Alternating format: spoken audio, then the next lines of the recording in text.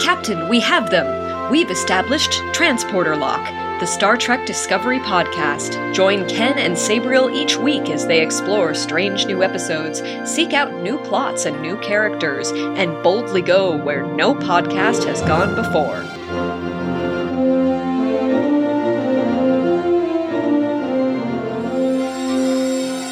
Hello and welcome to Transporter Lock episode number 79 for October 2021. I'm your co-host, Chief Engineer Ken Gagne, and joining me as always is Oh Captain, My Captain, Sabriel Maston. Hello, Sabriel.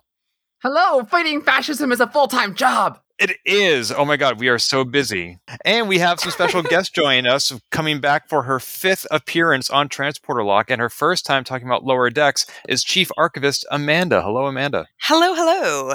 How are you today? I'm good. Thank you for having me back. It's always a pleasure to have a fellow Trekkie on here. Of course, all our guests are Trekkies, but Amanda, your knowledge is exhaustive and verbose, and we always enjoy hearing from you. It would be really interesting to have a guest on Transporter Lock who isn't a Trekkie. I was thinking that too. And just be like, here, watch Star Trek, having never really been into it. Now tell us your feelings. Just one episode with no context. Go. Yeah. Well, we had somebody on the show last year, Kay. They started watching Discovery with me, season 3, having never seen season 1 or 2 before. And their previous history of Star Trek was intermittent but enjoyable. And so I don't know if that counts as a Trekkie or not, but you're right. Somebody who has never seen any Star Trek whatsoever, if we were to just drop them down to episode 1, season 1 of some of the series, that might be a future fun episode. That could be really neat. Or you could just do a bunch of the short treks. But in the meantime, we have yet another guest. If you're hearing a 4th voice on that show, that's because we're also joined by Ensign Model Builder, Andrew. Hello, Andrew.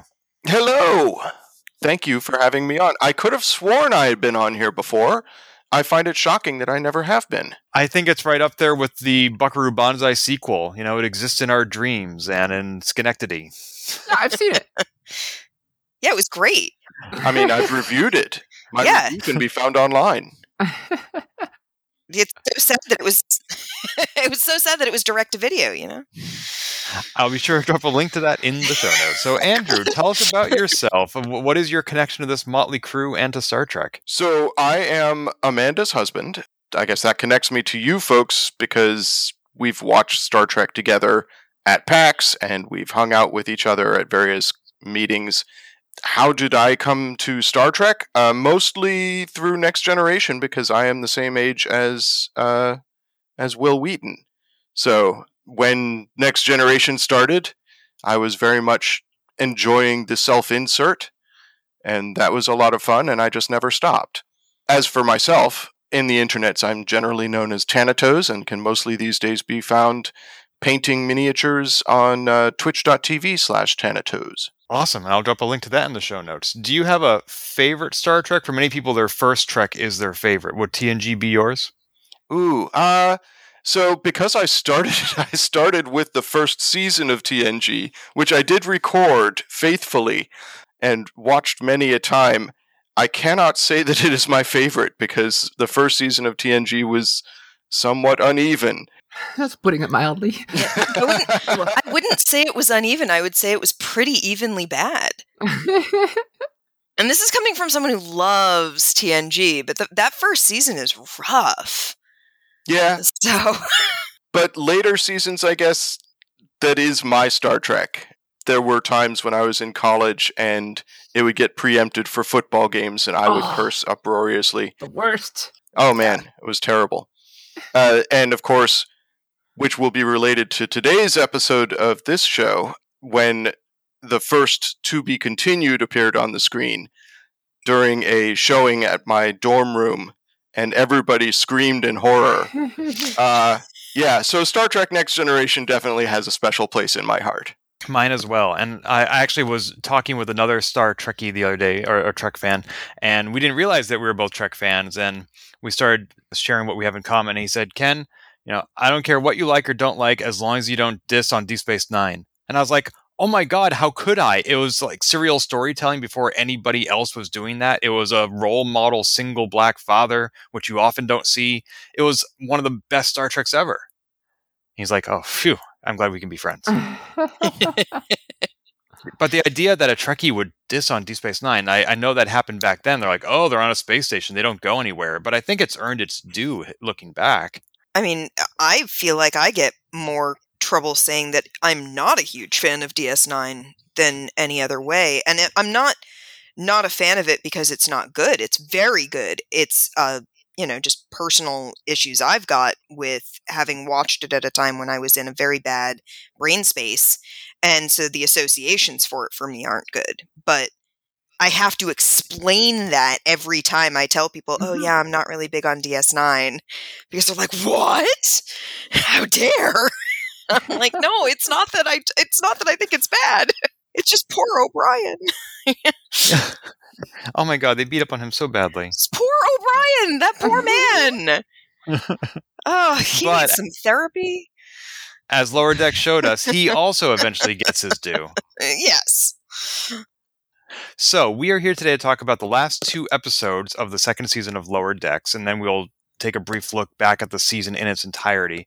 But let's start with Season 2, Episode 9, Wish Douche! There you go. You did well. Okay, cool. Thanks. I was practicing that. So this is the Lower Decks across a variety of alien species. We saw humans, well, not just humans, but we saw a Starfleet vessel, Klingons, Vulcans, Pakleds, and Borg. Any first impressions about this show? Let's start with our new guest, Andrew. What did you think of Wish Douche? So I thought it was the most Lower Decksy of the Lower Decks episodes, obviously, because it did show the Lower Decks in several different locations and different cultures. My far and away favorite being the Vulcans was just fantastic to see them and their tense interactions. Very tense. When I finished watching this episode, I had to go back to the episode index because I thought there'd been a mistake. I thought I had just watched the season finale because it was such a good episode and it tied back into the Pakled conflict, which last season ended with. I was like, this would be a great way to end the season. It was just that great an episode. And no, it was actually the penultimate episode. Yeah, I got such a kick out of the little jumps to the other ships. Like, I didn't once I got the Klingon one, I'm like, cool, we're gonna see the Klingon Lower Decks for the rest of the episode. And then all of a sudden, like, they start making fun of Vulcans, and I'm like, no, you're gonna do it? And then they did it in the huge text. And then, but the jump to the Pakled caught me off guard. I burst out laughing at my screen. And then credits seeing the Borg Lower Decks. So good. So good. I watched through the whole thing. There was no point to watching the whole thing.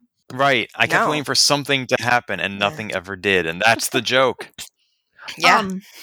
Is this the first episode that we had the title credits in a different language? Oh. Were they? I didn't notice. They were in Klingon. Oh. Fantastic. Not the title credit. Just the title when it, the episode title when it came on screen. It's Klingon. Oh yeah, in the Klingon font. Which douche? Yeah. Douche. Oh, you mean the episode title? Yes. Yeah. It translates to 3 ships. Really? Yes. I totally knew that because I know I don't. Through the power of being an archivist. Yeah. I mean, on one hand, I do have the Klingon language cassette tapes that you learn that were done by Michael Dorn, where he suggests that you have tissues, a paper towel, or a handkerchief handy because Klingon is a very wet language. And I do know how to say a couple of things in Klingon, but there's a translator online, so I looked it up. Didn't even think to try to translate the title. Didn't even occur to me.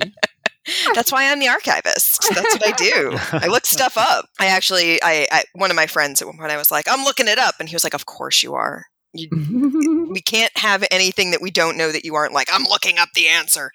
But yeah, Wish Douche does translate to 3 ships. So, and that's a great title for it. Because really, like, the Pakleds and the Borg are more like, silly joke sort of portions of it. We don't really get a lot from either of those. But we do get a lot from the Klingons, the Cerritos, and the Vulcans.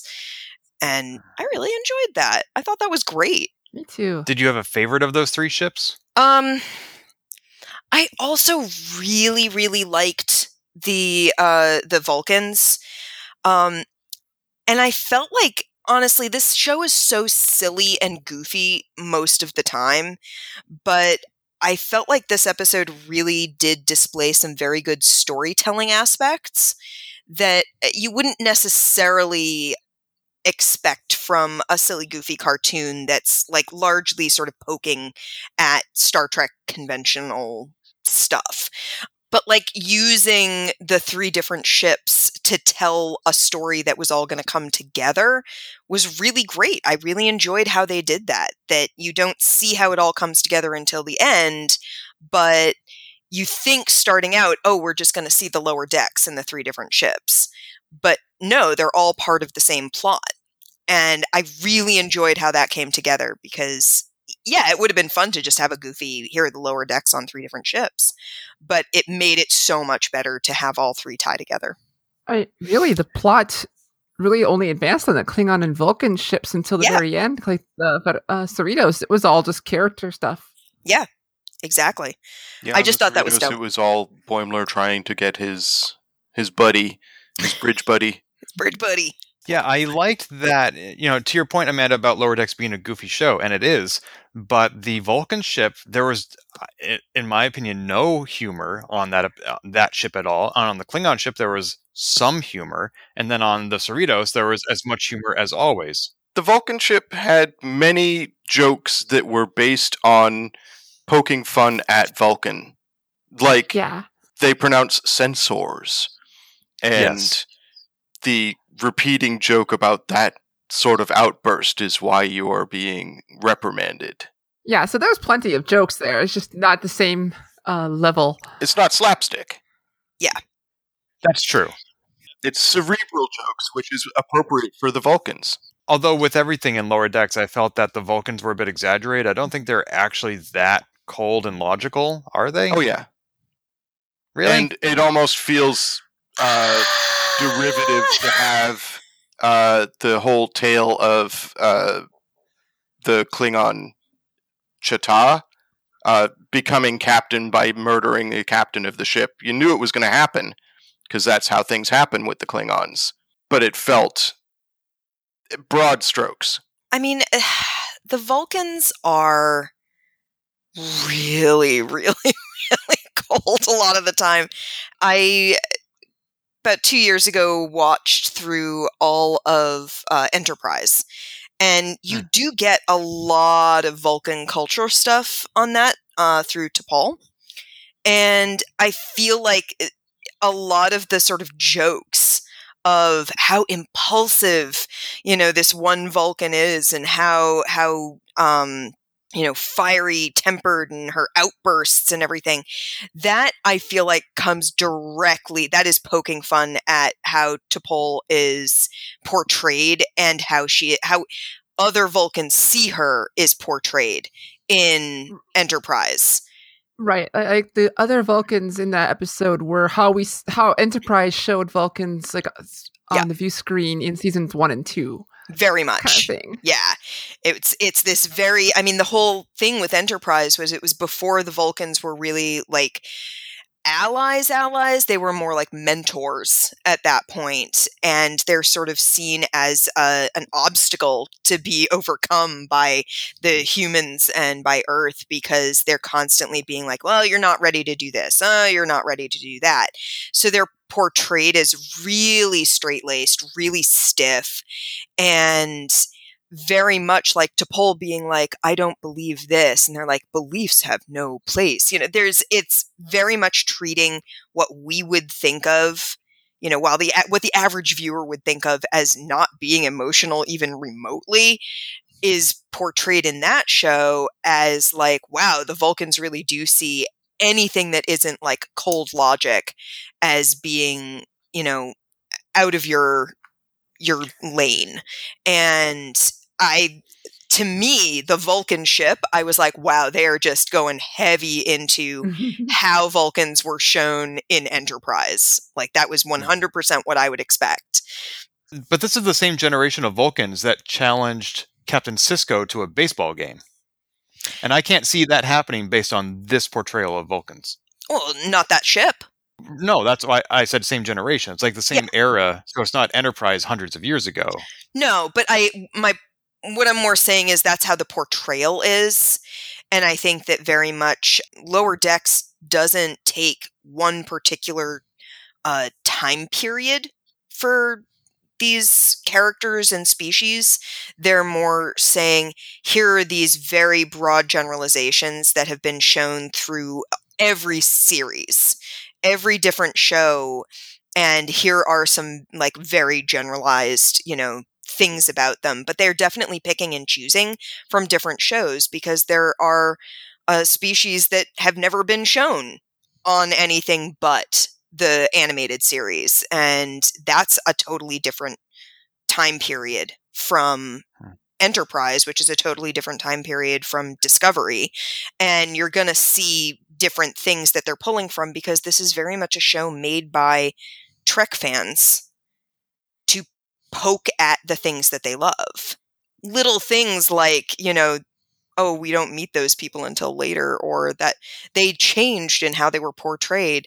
That's not gonna, affect. I mean, the Ferengi in several episodes back were using those stupid whips.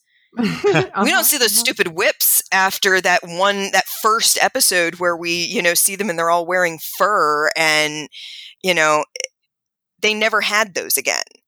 And Ferengi were very much, they were originally supposed to be a more serious adversary. And they were just so laughable that they turned into a very different type of adversary than like, oh, we're aggressive and all that. But then in that Mugato episode, they were aggressive in a lot of ways. So I don't think that the Lower Decks is necessarily pulling from one specific show and time period. Just because it takes place in a certain time period doesn't mean that they're not sort of poking at other time periods, because it's very much poking at all things Star Trek. All that having been said, I would not be at all surprised to have an episode of next season, we'll probably talk about what we expect for next season, where T'Lyn explains that the ship she was on was very rigid and old cast, or perhaps part of a splinter sect. Yeah, I mean that's how you kind of develop these other races more, or species more, is because like Klingon caste has the warrior caste, is what we're told in the Enterprise. They kind of established that the warrior caste took over, but we had the lawyer caste and the trades. Oh God, the lawyer caste. Oh man. But yeah, this is how you kind of diversify that from the general broad strokes, at least in Star Trek, how you diversify that. Like, these are the Vulcans who don't think we should mind men with others. These are the Vulcans who think working with humans is great, and so on and so on. Yeah. Well, if there is a show that is ever going to poke fun at itself for its portrayal of a race, this is that show. So, Ken's point may come up. The Klingon seemed pretty spot on to me, though. I mean, yes, there was some parody there as well, but I felt like that was a pretty believable, if accelerated, experience of what it's like to be on a Klingon ship. Yeah, the Lower Decks season was way shorter. Exactly. Yeah, they're not Lower Decks anymore. Well, some of them are. One of them isn't. Right. One of the things the Klingon captain said, this is a minor point, but he said how they have Klingons entering Starfleet. Okay, that's Worf. And Klingons studying at Bajoran academies. Was that a reference to something? Not that I'm aware of. It's not one that I caught. Yeah, I was not sure about that, because I caught that line and I was like, oh, well, What's I that haven't. a reference to? Yeah, I was like, I haven't watched all of some of the shows. Maybe it's a reference to something that like I missed in Discovery. Maybe it's something from Voyager. I don't know. Maybe it's something from a movie. Yeah, no, I can't think of anything that's been televised that's a reference to. Yeah. But there definitely could be something in like Beta Canon, because there's a lot of books. Oh, so much. Yeah. But even then, even if this was the first time it was mentioned, like I can see, like some Klingons, going out and exploring what the universe has to offer. Like we have that stereotypical archetypal warrior caste, but Klingons are very religious. I can picture someone seeing like the Bajoran faith and all the stuff with Kahless on DS9, or even Klingons hanging out at DS9 all the time. You're going to get exposed to Bajoran culture. I can totally picture someone going like, "Huh, yeah, I dig this celestial temple thing." I can totally see that happening. I'm not aware of any canon, and that's not, as you always point out, Sabriel, things can happen in non-canon, off-screen, etc. But I was just trying to narrow the view to, are there canon references that he's talking about? And I just looked up in Memory Alpha. I did a quick Google search, and I can't find anything. Like, they mentioned how Worf's son Alexander went to study at a training academy on another planet in the Beta Quadrant, but it was not Bajor, nor was it occupied or run by Bajor. It was a Klingon academy. And I even looked up the Memory Alpha entry for this episode that we're talking about, and at the very bottom of the page it says, would you like to read the other Memory Alpha pages for things mentioned in this episode, which include like culture, damage, burrito, bangs, data, daughter. But Bajoran Academies doesn't link anywhere because there is no Memory Alpha page for Bajoran Academies. Here's an off-the-wall suggestion. Maybe it's something we haven't seen yet. Ooh. There were plenty of Bajorans, especially in the next episode. I mean, plenty on the Cerritos. I can see you having more of a connection to Bajor. I feel like it's also possible that, production schedules and stuff can sometimes cause, especially right now, can cause some things to be coming out at a different time than they were necessarily expected. So there may be something in a different Star Trek that hasn't been shown yet that was put into that script. Yeah. Because there had been an initial thought that, by the time this airs, this other thing will be seen. I know, that happened with some of the Marvel stuff, that like just production schedules and release schedules got totally shifted around. So I could see there being something that we just haven't seen yet, that it's referring to something that either is going to come up next season in Lower Decks or is in a different show that we just haven't seen the episode that refers to it. Yeah, one of the live action shows that got delayed in production because of all this, whereas an animated show doesn't have those production delays. Right. It could be season 1 of Prodigy, it could be season 2 of Picard, or it might not be anything. It might just be a throwaway line. This whole bit reminds me of just listening to this week's episode of Delta Flyers, where they're watching the Year of Hell. And they're talking about how Seven made a reference. They were talking about First Contact for Earth, and how Seven made a reference to the Borg were there. And both Robert Duncan McNeil and Garrett Wang were like, is this a reference to something? Did something get cut? They didn't know about First Contact, the movie, I guess. I'm guessing they're going to get tons of emails before the next episode. But it's just like, these two guys are in Star Trek and who know actually a lot about it had no clue what she was talking about. And they still don't? I guess we'll find out next week. Yeah.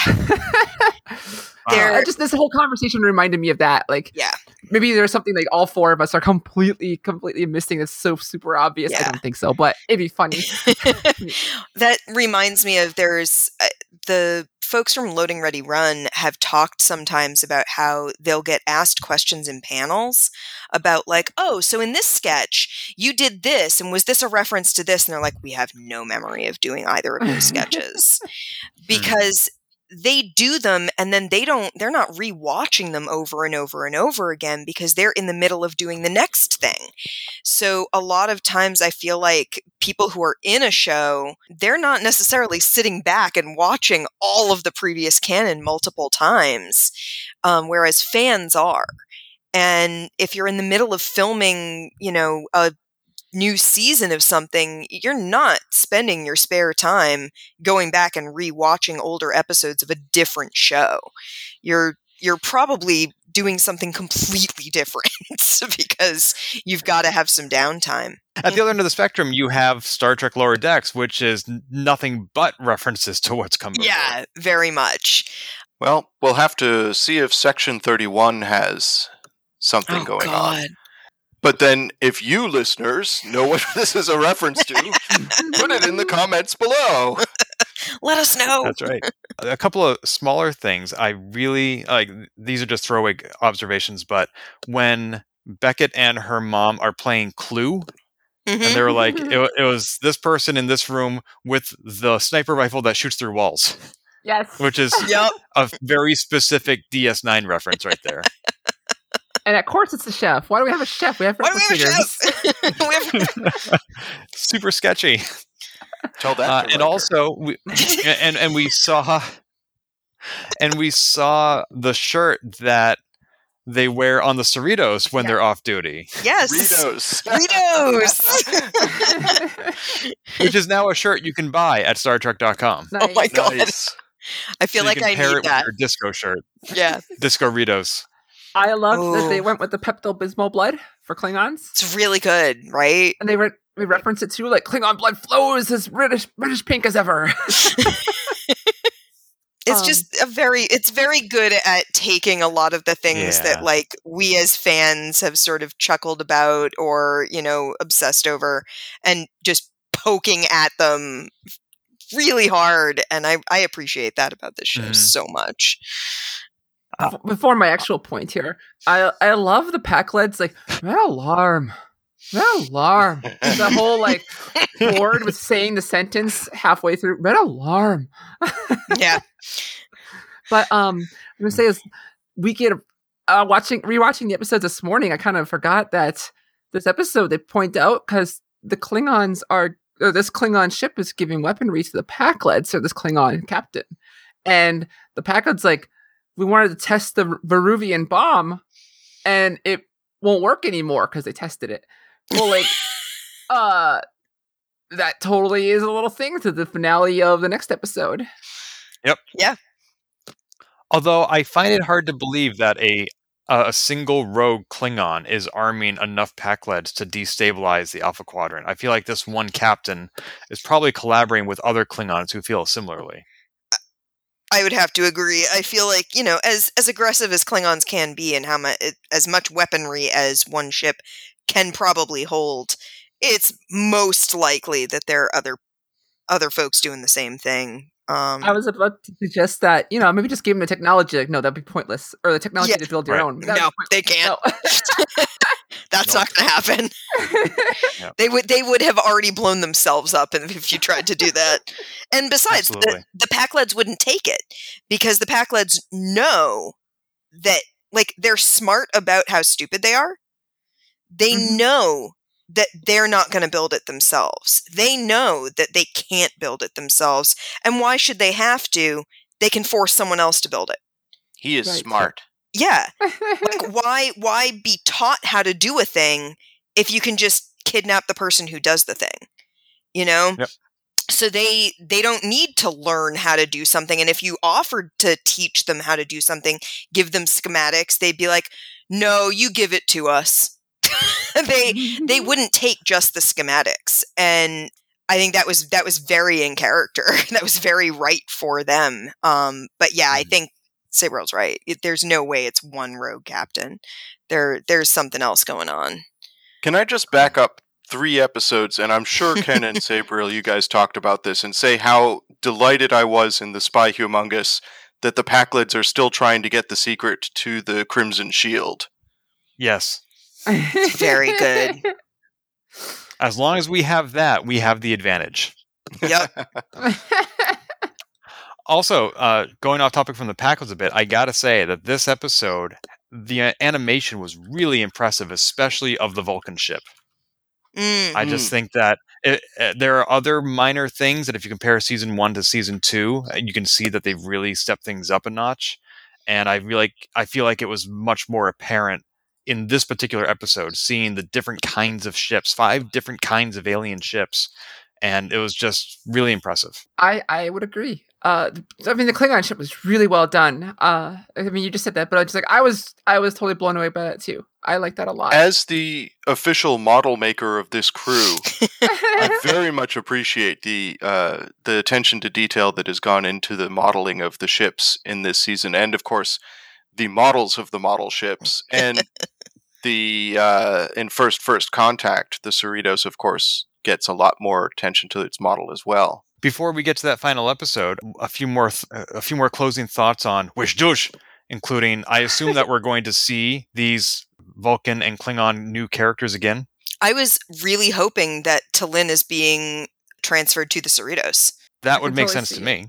Yeah. Yep. Or at Yeah, least so we will see they've them. actually done a little bit in expanding the lower decks. Like, we've got our 4 core characters, but now we've got There's Jessica. T'Lyn. There's Jessica. Jet. Jennifer? Yeah. Yep. It was one of those J names. And there's a Jet. Yep. Who's Who's only really shown up a couple of times, but hopefully we'll... He's in the background a back. lot, though. Yeah. So he's around. And we've got our red shirt crew. So. Oh yeah. And we have we've even gotten to know more about the chief engineer and his Renaissance background. His LARPing background. Yeah. Yeah, and we know more about Shax. He was a major character the first season, and he's back somehow. Yeah. We don't know how. Inexplicably. But we know that he didn't have time to learn how to throw pots in Bajor. That's one of the things we learned in this episode. Yeah. And don't talk to him about it either. Yeah, he was busy fighting.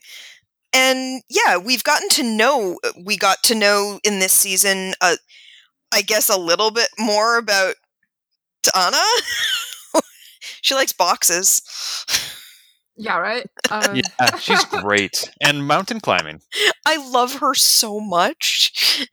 Got the whole Star Trek 6 reference Oh my with the mountain climbing. God. And the boots. Yeah, that was a great episode, scene. right? That was this episode. Star Trek 5. Yeah, it was. Yeah. Yeah, it's 5, not 6. I was surprised that we did not get J.G. Hertzler as a Klingon. Not yet. No, in this episode, with how many there were, I was just surprised they didn't have him in there. It's true, because he and Okay. Jeffrey Combs are in everything. Yeah, I kept listening for him. He wasn't there. Oh, Jeffrey Combs. All right, so we do have another whole episode to talk about. Shall we move on to First Contact? Sure.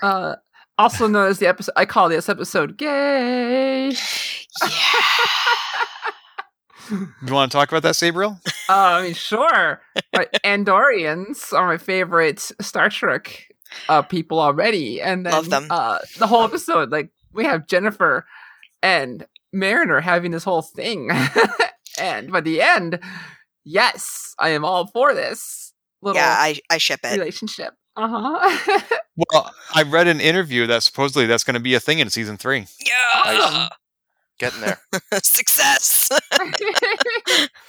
That's all I had to say. And so, Sabriel, it sounds like you approve of this more than of my Oh, God. prediction. So, Amanda and Andrew, I had predicted, I was not hoping for this, to be clear, but my expectation was that by the end of season 2, they were going to put Beckett and Boimler together. Oof. And that did not happen. And now we're told in season 3 that Beckett's going out with Jennifer. I'm way more on board for Beckett and Jennifer than I me would too. have been. Yeah, I was a little nervous that they were going to do Boimler and Mariner, and I was not looking forward to that prospect because I don't think they would make for a good couple. The characters as written make really awesome friends and foils for each other. And turning that into a romantic relationship is a little frustrating and also takes away, I think, from both characters' individual stories because you then have to link them as a couple constantly. And they are very much, out of the 4 main characters, they are the 2, characters that are really centered on the vast majority of the time. And I think if you have them as a couple, then that takes over their story somewhat. Whereas if they're always sort of foils for each other, then they can each have individual stories that don't always come back to, but they're a couple and what will this do to their relationship? Ugh. Yeah, gross, right? And so I feel like it was a good idea to not do that. And also, it allows them to expand the core group by having a different love interest for at least one of them, because then you get this whole new interesting character with the Andorians. And also, I also love the Andorians very, very, very much. Developed a true love for the Andorians while watching Enterprise. And Amanda, you pointed out that the Andorians get special space helmets. Yeah, they do. They get special space helmets with spaces for their antenna. We had those in Discovery. Which I love. I think it's so good. They even used the appropriate, not pronoun, but I guess maybe it is for Jennifer's last name. Shireen, because Andorians have 4 genders. Yep. And they used the appropriate one for her. So that was cool. So maybe they're going to make that canon. I guess it's still beta canon. It's not real.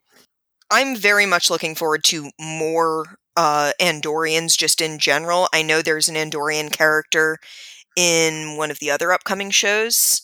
Which one is it? Is it the Strange New Worlds? Yeah, it's Strange New Worlds.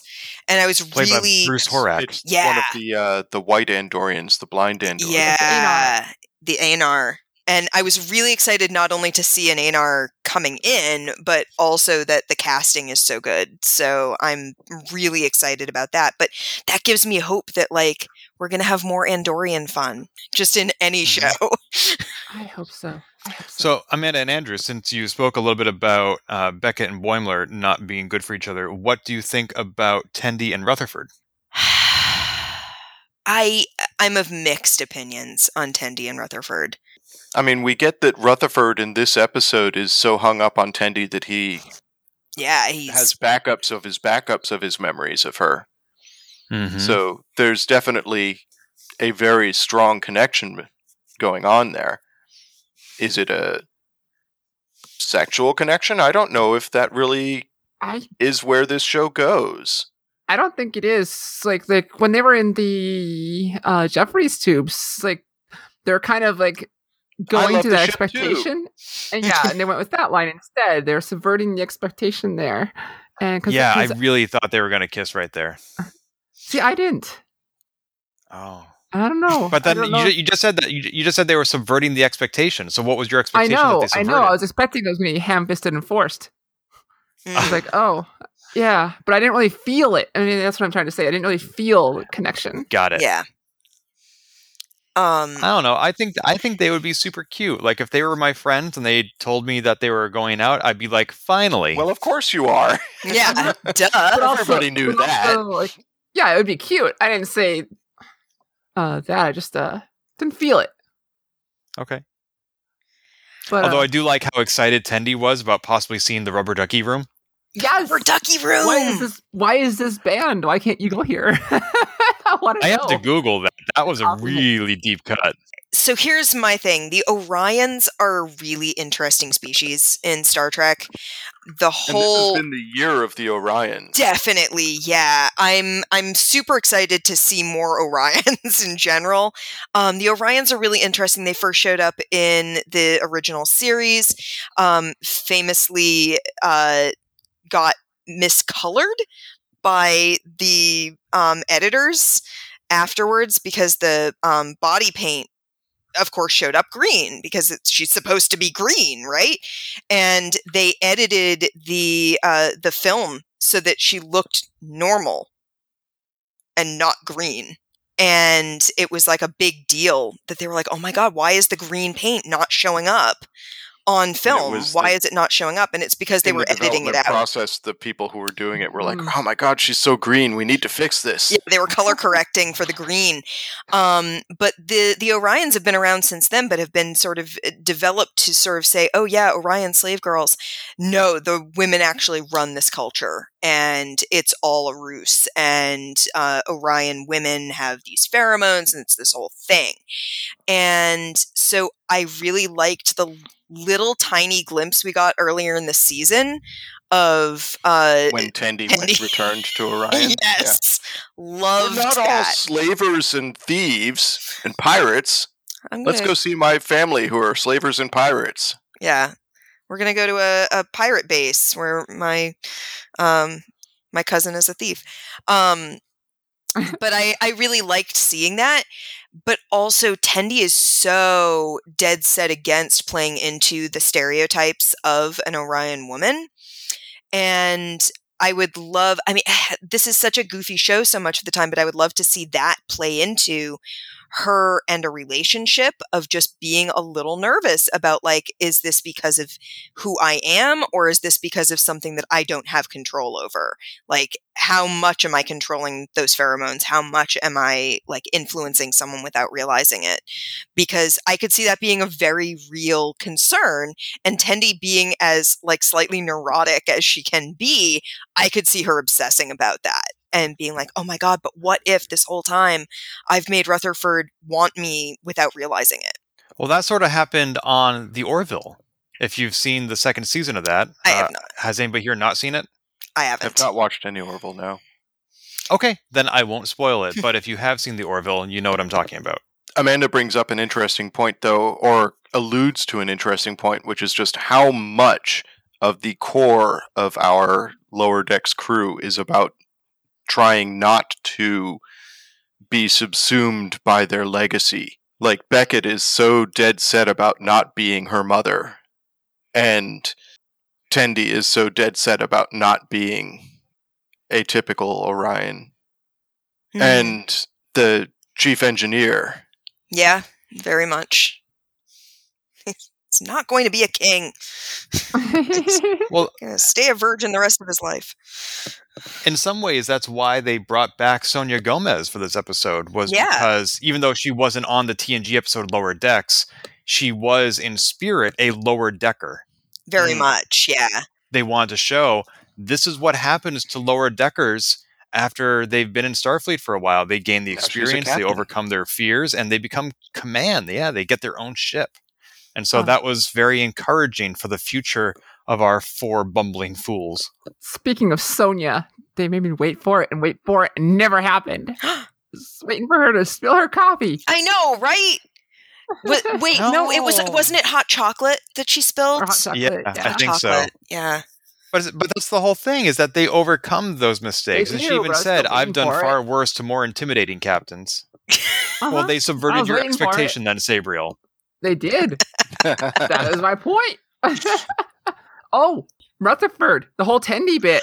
He got it spot on the first time because Tendi saw Ta'ana delete her record. Mhm. And she's like, they're going to transfer me. And he's like, what, from medical? And she's like, no. And I'm like, he was exactly right. Yeah, he nailed it. He knew. Can we talk a little bit about Rutherford for a moment and his memories? Yes. Dun, dun, I mean, dun. that is obviously going to be coming up next season as well. Yeah. That was a tiny little treat tossed in there with that memory of him getting his implant, and apparently it wasn't actually elective. With no context and no other clues, like Nothing! who or what. Like, nope. Like, you just sit there and expect, like, nothing to say, like, maybe it's Section 31. Who knows? Who Maybe knows? Maybe it's just his parents. Like, Yeah, who knows? But but there's also he knows how Shax came back. That's right. Oh. He knows. Shax told him. And he doesn't want to talk about it because it's terrifying, apparently. And so here he is with this memory that he apparently thinks, oh, I saw something I wasn't supposed to see. Instead of being like, wait, this is one of my memories. I should see this because it's mine. He's like, I saw remembered something that I'm not supposed to remember. Yeah, exactly. And I was like, no, dude, that's your memory. It's maybe someone didn't want you to remember it, but it's not that you're not supposed to. It's that someone was hiding it from you, buddy. Have some So- self-respect. Who do we think those are? My immediate thought is that they're Cardassians, just based on Ooh. the lighting. Oh, God. Yeah. And who was it that put the implant in Geordi? That was Cardassians. I was thinking about wasn't that. it? The Manchurian Candidate was done Yeah. by the Romulans. That was a Oh, it was Romulan and thing. that- Okay. The Klingons And then the used his Klingons visor. also infiltrated Yeah. his visor in Star Trek Yeah. Generations. So I feel like Romulans feels likely to me. Romulans feels like a good bet because we haven't really... Have we done much with Romulans yet in Lower Decks? Not I really. don't think so. Nothing that stands out in my I head don't think immediately. we've Nothing really- major. We haven't really touched on them. I miss the Romulans. Oh. I just feel like we could get Cardassians because we've also got Shax's deeply buried memories as well. Yep. So That's my prediction for next season, chat.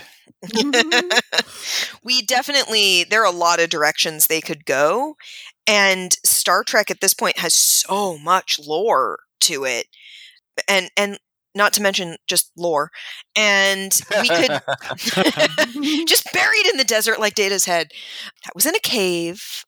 But yeah, it definitely, there's so much to build off of. There's so much to pull from at this point that it's kind of hard to predict when you're given so little context, because it could be anything. They could go to so many places with that just based on previous stuff.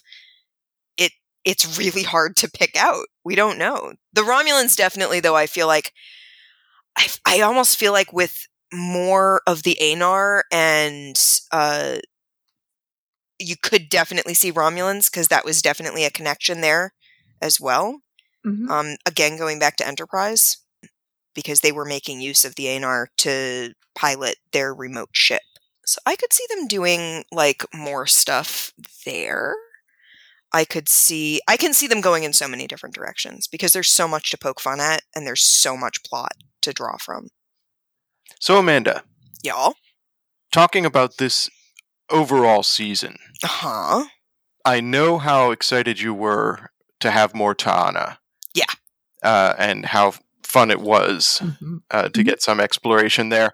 But I also know how much you must have enjoyed having Cetacean Ops show up. Yes! I was And saving finally- that.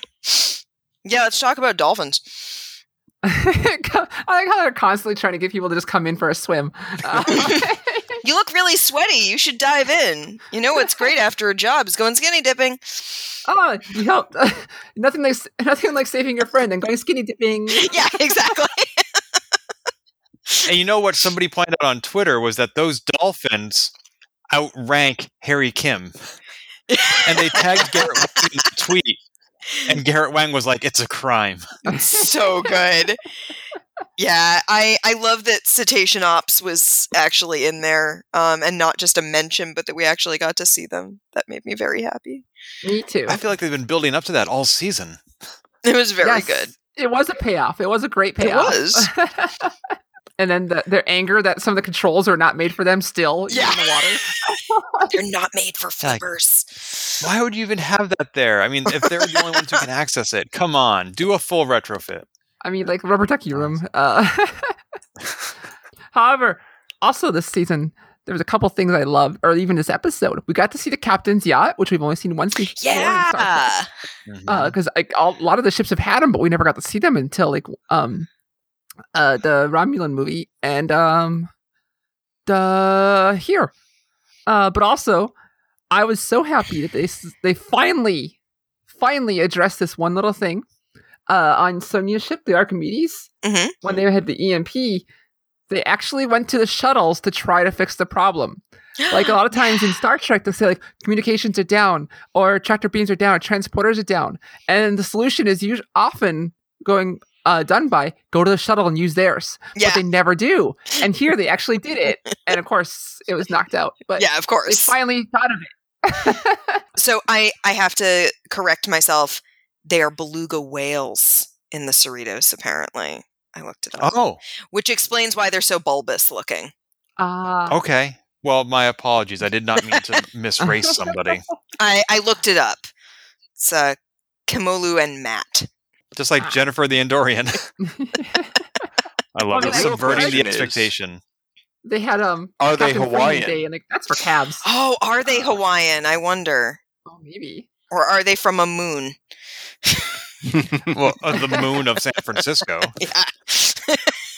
So offensive. If you were from a Honestly. moon, you'd understand. Ta'ana purring with the hog. I love that. So good. They went full cat mode on Ta'ana this season, and I love it. I'm I really thought into was it. fast. Yeah, Caitians. Love Caitians. Love that they decided to just, she's looking for a box to sit in. That's the stuff. Or hiding under the shuttlecraft. Yeah, during the naked time drill, just being totally a cat, running around, and also loved during the whole Lower Decks drill where she curls up on Shax. Yes. Yeah, that was really cute. It was adorable. I like that not only are they going in on her being a cat, but also her going in on basically being of McCoy's generation. Yeah. Like at the end of this episode, when Tendi says, "You mean like Jadzia Dax?" And she's like, "What? Who the F is that?" "No, I mean like Spock." She is totally like the McCoy and wow, I'm drawing Pulaski? a blank. Pulaski, yes, combination, but with Crusher's jacket. I love it. Yes. Yeah, it's very good.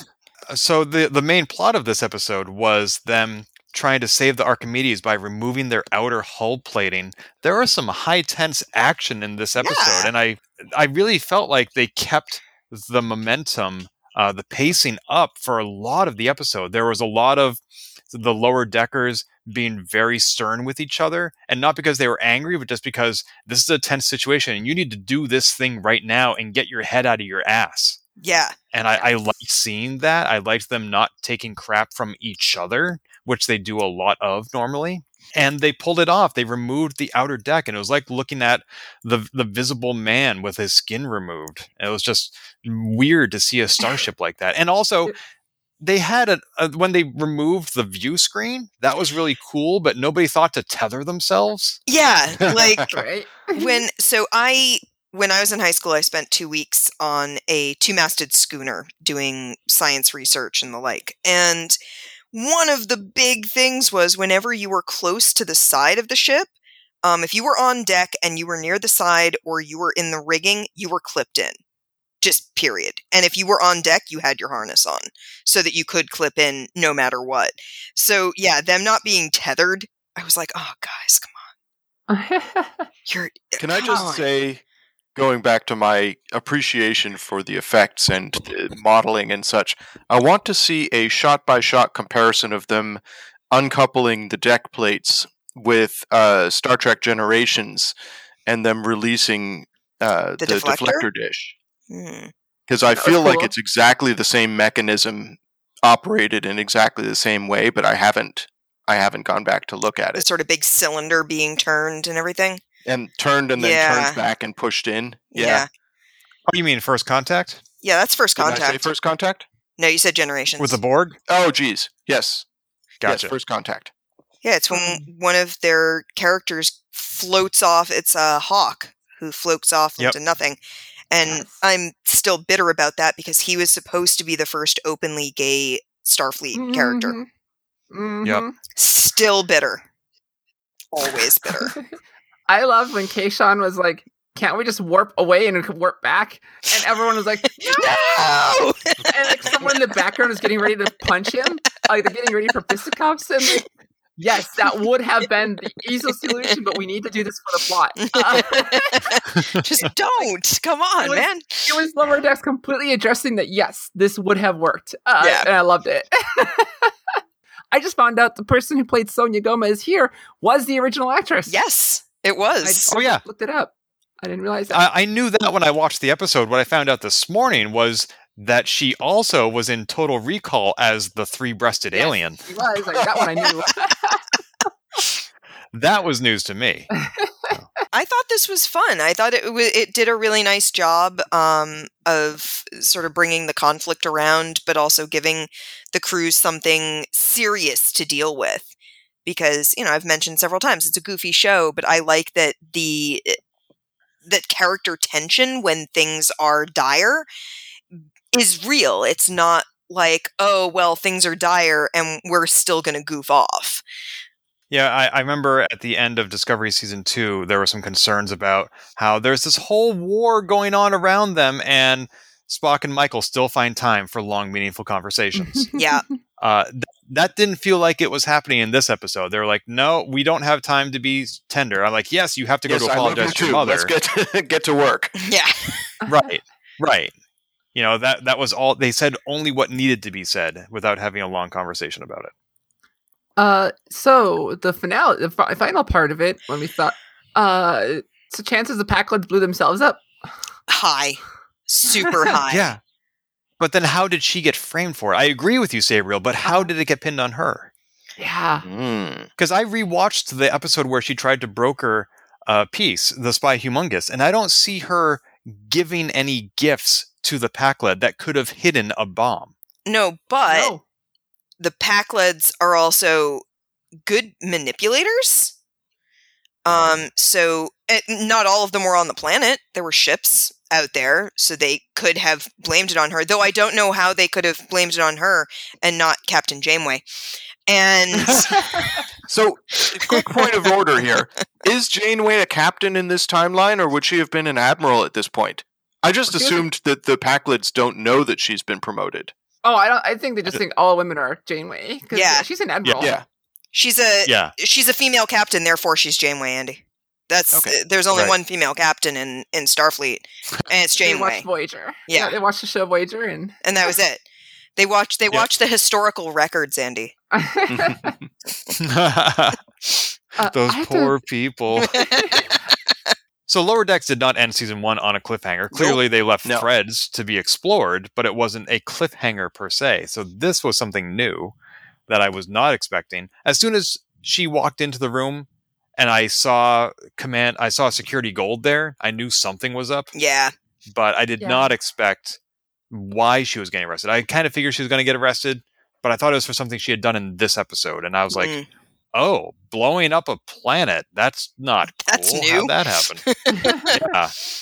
And that's not something to be taken lightly either. Like, how often does that happen? Like, it's either the Vulcan or the Romulan world blew up, depending on what timeline you're in. And that's kind of it as far as homeworlds go. Well, I mean, let's face it. The Pakled planet was going to get blown up at some point. That's true. Yeah. Like, it's amazing. Amazing they lasted this long. That is true. With people giving them all sorts of explosive things. You know, my guess is that it gives them an opportunity. Yeah. And it worked, but now it stopped working. Oh no. It's true, because the Klingon who warped away at the end of episode 9, they did that only after having beamed another bomb over to the Pakled ship. Mm-hmm. And then that Pakled ship escaped. So they did have another bomb. Yep. And one episode later, we find out that, yes, it went off. But that means that the timing of them getting the bomb, not that this can be proven yet, they got the bomb well after Janeway went to visit them. Yeah. So they haven't had the bomb that long. So this is a really interesting setup. Well, of course, she was, she had an alibi. She was in the middle of another mission. Of course. That's right. They even said that. Yeah, they made a point of it. That she must have been, set it up beforehand. It could be misinformation from the Pakleds. It could be misinformation from the Klingons. But they must have some pretty good proof, because this is so out of Freeman's character that they didn't question her first. They just immediately arrested her. Maybe there's some political where they had to appear to arrest her, and they're like, look, we know you're not likely to have done this, but people are watching. Well, also, she was very vocal throughout the season about how dealing with the Pakleds in the last season is going to be her ticket to a higher rank or more recognition, because she was banking on that when she was trying to get into the party during the Dupplers. She mentions it, I think, like once an episode at least, that like, but we dealt with the Pakleds, it was like a big deal to her. So she's been very vocal to a lot of people about how her involvement and the Cerritos' involvement should be recognized. So I could see that being used in like an episode about like, well, I would never do this. Well, would you never do this? You certainly seem to have a vendetta against them. You certainly seem to hate them. Using all of that footage, let's say they do a Shades of Grey episode, and it's all flashbacks, right? And it's all flashbacks of her talking about Pakleds. Made me think of just like the Klingons and Kirk's trial too. Yeah. So, Amanda, I love that you brought up Shades of Grey, because I know exactly how I would handle that for this show. Because the whole point of Eclipse episode is that you do it to save budget by using footage that's already available. Right. But if I was doing this show, I would have every clip be different from the original airing. So they'd have to reanimate everything. It wouldn't save them any money, but it would be a great fun thing to do, a clip episode where all the clips are not actually clips. Yes. And why would they do that? Well, they could show the edited records of, not what actually happened, but what someone having tampered with them. Oh, Yeah. falsified records. Yeah. Got it. It would be like an episode with Riker when he's accused of killing the scientist. Oh, that's right. And they do all the Or- holodeck stuff. Yeah, Or that Tom was a real Paris. Rashomon episode. Yeah. Tom Paris, and he was accused of killing that dude. Oh, yeah, the bird guy. That's right. There have been a lot of- a few times. Been a lot of trials with mishandled evidence in Star Trek's history. Well, maybe if they just had a good lawyer cast, we wouldn't have this problem. I know, right? So here's the thing. I do not love courtroom dramas. And when I was watching Enterprise, I was watching it at the same time as a good friend of mine who was the one who was like, you should watch Enterprise. And I got to the episode where Archer is on trial with the Klingons. And I was like, oh my God. Not just courtroom drama, but Klingon courtroom drama. No thanks. It's just a bunch I know, of people right? It's the yelling best at of each both other. worlds. Oh God. Well, there's a few episodes. It's an episode of, if you ever watch the wow, Orville? thank you. Wow, you actually got that too. There is a courtroom episode. I think it's pretty good. But just to warn you, in the first season, near the beginning, there is one. Okay. Don't let it turn you off. I'm not a big Seth MacFarlane fan. That's same here. My wife That's fine. hates him, and she loved the show. I just can't. I can't with him. Uh-huh. I mean, where this is going long, but I could go into like how, yeah, like I know the feeling. I'm kind of the similar mindset. Ended up loving that show. Didn't see that coming. When Discovery was the only new Star Trek, Sabriel and I had talked about what are we going to do for our podcast between seasons? And we're like, well, maybe we can review the Orville. And the time for that has passed because now there is no time when there isn't new Star Trek. Yeah, there is always new Star An Trek. embarrassment There of is Star Trek. so much Star Yes. Trek. So as Sabriel said, this is going to be long, but I want to ask about the season in general. I'm sure you all have your impressions, but there's one comment in particular from everyone's mutual friend, Susan Arndt. She said on Twitter that Lower Decks is great when it's not trying to be funny. What do you think about that? I can agree with that because, to be quite honest, like a lot of the times, like I don't get excited to talk about Lower Decks a lot.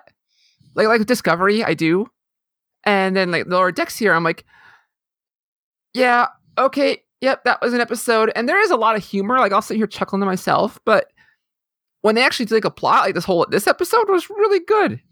I enjoyed this episode a lot. But when like I can find the amusement in the episodes, like the one where they do gathering the artifacts and shows all the references to the old shows. We're like, yeah, I get a laugh so there, but I don't get enjoyment talking about it as much as I do like Discovery or just plot episodes. So I think Lower Decks, its biggest advantage is that, as Amanda said, it's by Star Trek fans, for Star Trek fans, about Star Trek fans. A lot of the enjoyment for certainly me, and I think certainly for you folks, is I get that reference. How deep a cut can they make and we still get it? And you get that sort of sense of satisfaction. Oh yeah, that's something that I've always wondered about. Why don't they use the shuttlecraft? So I think that's its biggest selling point. And I don't know, sometimes that plays very much into the humor of the show because they're sort of poking fun and pointing out discrepancies, like the Mugatos have 10 different ways of pronouncing it. And those are funny. But is that really... I'm not sure that's what the show is about, really. I don't know. I think that sometimes the humor is fun to watch, but it doesn't necessarily need discussion. There's a big difference between something that is enjoyable and something that you're going to talk about. Not everything has to be talked about constantly. And I realize I'm saying this on a podcast, but my point being that, like, you can enjoy a show and just enjoy it and find it funny and find it fun to talk about with your friends as like, oh yeah, that was really funny, without it needing to always be something that you can analyze. So I think there's a big difference between types of shows that you're going to talk about and how you talk about them. And I don't think that makes one better than another. They're just different. I enjoy talking about it, but I always think like every couple of weeks, I'm like, what am I going to say? And then we get here, I'm great and I'm having a great time. But then like, what did I get from that episode? I don't know. I think I just enjoyed, the experience of it, but not at a deeper level like the other Star Treks. And I don't think it necessarily needs to be enjoyed on a deeper level in the same way that, say, Discovery would be, because that's not what it's aiming for. That's not its goal. I think, you like different things in different ways for different reasons. And that's totally an okay thing. That's fine.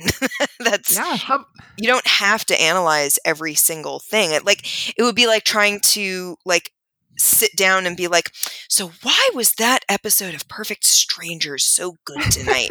No, you don't.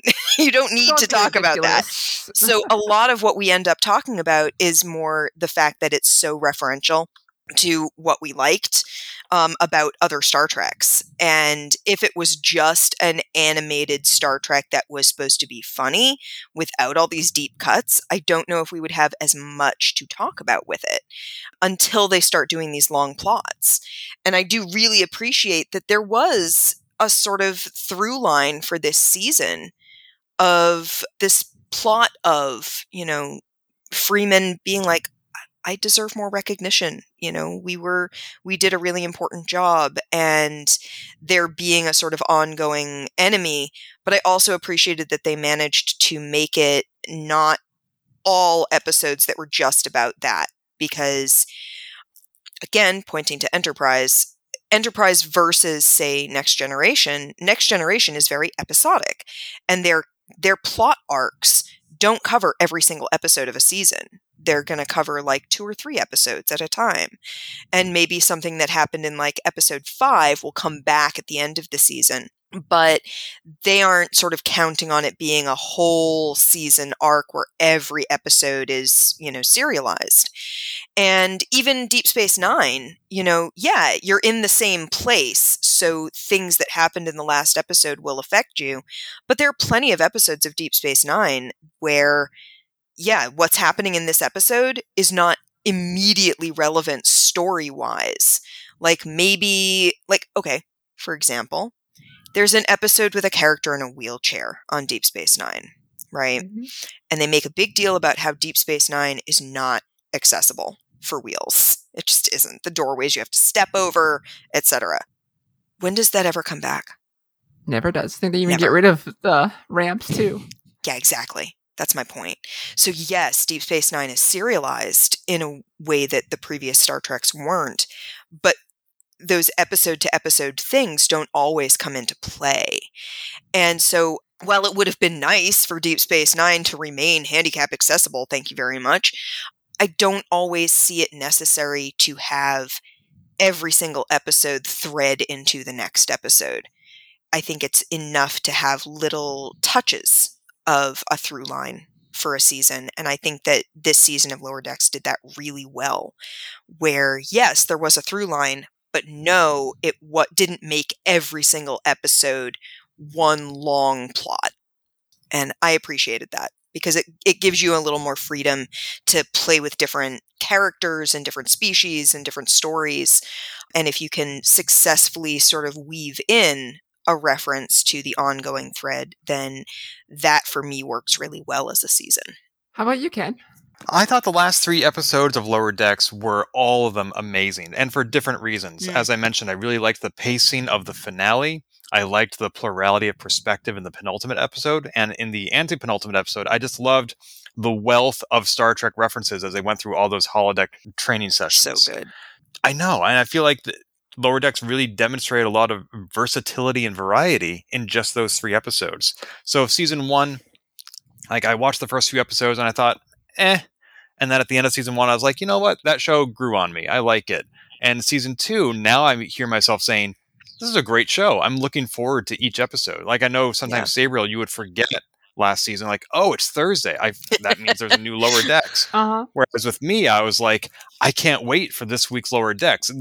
I found myself saying that toward the end of the season with the last 3 episodes, but I definitely got there. And I have mentioned to Sabriel that sometimes I feel like the jokes don't really have punchlines. They're just references, and there's a difference between the two. And so I get what Susan is saying. And this last episode, what I liked about it was the moments that weren't funny. Yeah. There is a lot of humor in here, and I do like the humor, but I don't think it is actually the show's strongest element. And so overall, I do really like Lower Decks. I think it being a comedy allows it to be lighter hearted about a lot of the things that we all love about Star Trek that are ridiculous. And that lets them sort of play fast and loose sometimes with, protocol and the like. And yeah, when it's not a joke with a punchline, I think things are funny just because it's like, yep, so this is Star Trek, but it's Star Trek that is aware that it's Star Trek. And I think they definitely, Ken, you nailed it. The last 3 episodes really did do a wonderful job of having the humor be funny while also having a really good plot and storytelling. Yeah. So I'm glad they got there, and I'm glad that we got all of you on the show to talk about it, because this one thing I didn't mention is that I saw every single episode of this season twice, if not 3 times, which I've never done. But I kept, even though we're still in a pandemic, I've gotten to hang out with a lot of Trekkies in the last 2 months, and each one had not seen all the episodes I had. So I was like, well, let's just go back and catch you up together. And so I got to see a lot of stuff over and over, and it made me appreciate it more. And I'm glad that we all appreciate Star Trek and that we're all friends and we get to talk about Star Trek together. And we're together. looking forward to next season. Yeah. Yay. I'm definitely excited for next season. Shall we, too. I know this is really long already, but shall we talk about maybe one thing that we anticipate for next season? One thing we want to see? Sure. Yeah. Just one quick thing. Sabriel. Jennifer and Beckett. Same. All right. I'm hoping for Thomas Boimler. Oh, yes. Well, I'm sure that there are going to be some haters out there who are going to say, at the end of Picard Season 1, we saw 2 women getting together. Now they're doing it again at the end of Discovery Season 2. What's up with that? How about 2 guys getting together? Oh, wait, Discovery did that. Anyway, I love it. I want more of it. But what I'm looking forward to, since you already said Jennifer and Beckett, is more former Star Trek actors reprising their roles, whether it's Tom Paris, Sonia Gomez. Don't care. Agreed. Don't care if it's a big part or a little part. I don't care if it's Alice Krige as the Borg Queen. Spoiler. So good. I just want them coming back. Jeffrey Combs, not a reprisal of a character, but still an actor. He's just playing Jeffrey Combs. Let's get J.G. Hertzler in there. Let's get J.G. Hertzler in there as a Klingon. Robert Picardo. Ooh, yes. I would love it. Yes. Yeah. So, on that note, Andrew, remind us what you told us at the top of the show, which was where to find you online. I am to be found painting miniatures over at twitch.tv/Thanatos. And Amanda? You can find me at Merriman Lion on Twitch, and otherwise you can't find me. A lot of my accounts are locked down, so. Sounds good. Sabriel? Dame Sabriel on Twitter. I changed it. Ooh. Yes. Yes, and all the links on the website are updated, so if you're looking for the old account, you'll find the new account instead. If you find my old account, it's just where I upload pictures on my Switch. I still want to follow that account because I want to see your pictures, but I know private. You're not going to let me. It's private. That's why I requested it. Oh, well. Did you? And I am on Twitter as GameBits, and Transporter Lock will be back because Star Trek Prodigy starts very soon. So we're going to have more Star Trek to talk about. Until then. Punch it.